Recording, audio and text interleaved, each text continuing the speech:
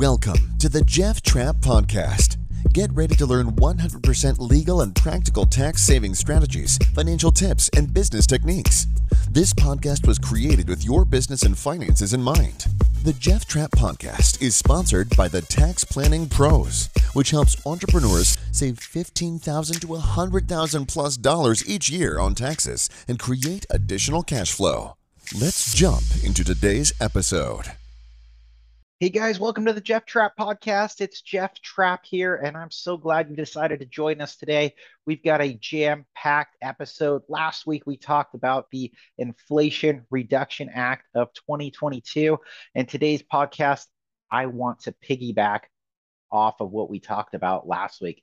Now, inflation is on everybody's mind, but we've got this new act, and in this act, there is some fine print of how the government wants to generate revenue.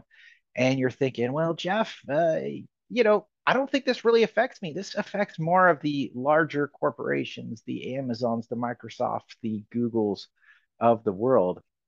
But in the fine print of this bill that they're proposing, they talk about adding additional money to the IRS so that they can go out and enforce the tax code. Well, you're thinking, well, Jeff, in this bill, they're not going to tax small businesses. You're right. They don't want to add any new taxes to small business owners. But what they want to do is they want to enforce the tax code on small business owners, specifically on businesses that do $500,000 or less in revenue and in net income. And so that's probably 80% of the businesses in the United States of America. So this is a big, big deal. And the reason they're going after the small businesses is because they believe this is an easy win for them, an easy target. They can send them a bill for $10,000, $20,000, $30,000, and they're just going to pay it or set up a payment plan because they're not going to go out and hire an accountant like myself to help them win this audit because, that costs too much time and too much money. And so they expect you just to pay the bill. And we've had a huge reprieve on IRS audits probably for the last 6 to 8 years. And then the IRS came out in 2019 and said, hey, we're going to double the number of IRS audits this year. We're going to hire new enforcement agents and revenue agents and collection agents. And then what happened? COVID hit. And COVID gave the small business owner another 2, 3, 4 years to really just run their business, file their tax return, pay the taxes they owed without fear of an IRS audit. Well, those days are over, unfortunately. And what you need to do as a business owner is you need to make sure your books and records are in order. If you get audited, the things that they're going to look at, and I 100% think you should fight the audit if you do get audited, your tax return gets pulled. But the things they're going to look at, right? They're going to want bank statements for your business and personal accounts, typically for about 14 months. And then they will want credit card statements for your business accounts. They will want mileage logs. They will want receipts, check images. So you're going to want to go get those in order. They're going to want to look at your financial statements. So are you keeping track of your books and records properly through an accounting system? Are you having an accountant help you with that and reconciling your accounts? Because they'll ask for a balance sheet, a profit and loss statement, a general ledger of all your transactions. So you want to make sure you have all of those things in good working order. Now, a couple of tips and tricks, they are going to want to see receipts. You're like, Jeff, well, I don't have any receipts. It's okay. You may not have them now, but going forward after today's episode, you should start collecting those receipts and gathering them. Snap a picture with your cell phone is what I do. And then I email it to myself, and I have folders in my email that I put my receipts in. So I don't have to worry about storing them. I don't have to worry about them fading. And you have those.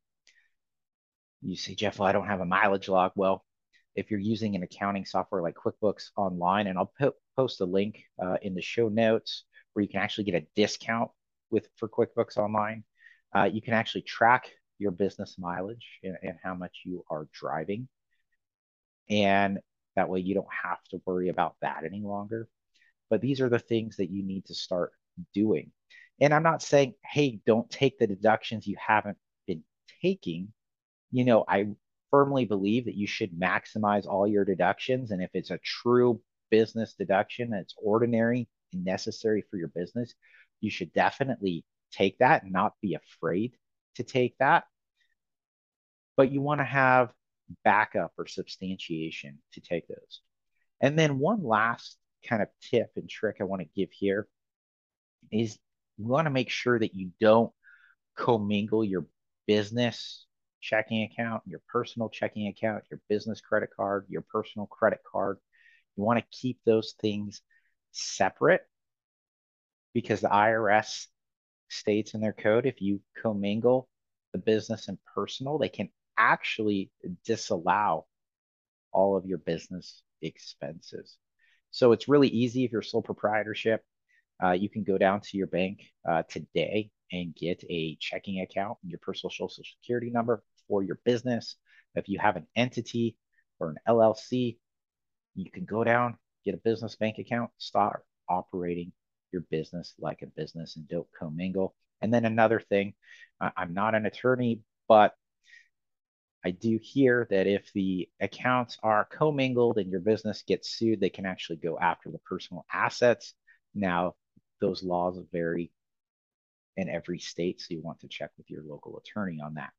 So, as we go into this new season and as we come out of the coronavirus pandemic and we come out of these federal emergencies, you're going to want to get your books and records in order.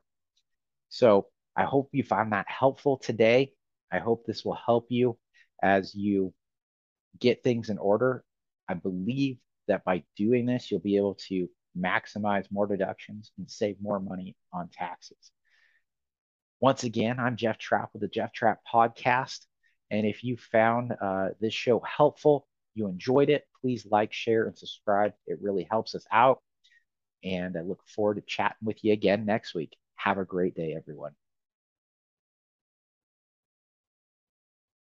Thanks for listening to this week's episode of the Jeff Trapp Podcast.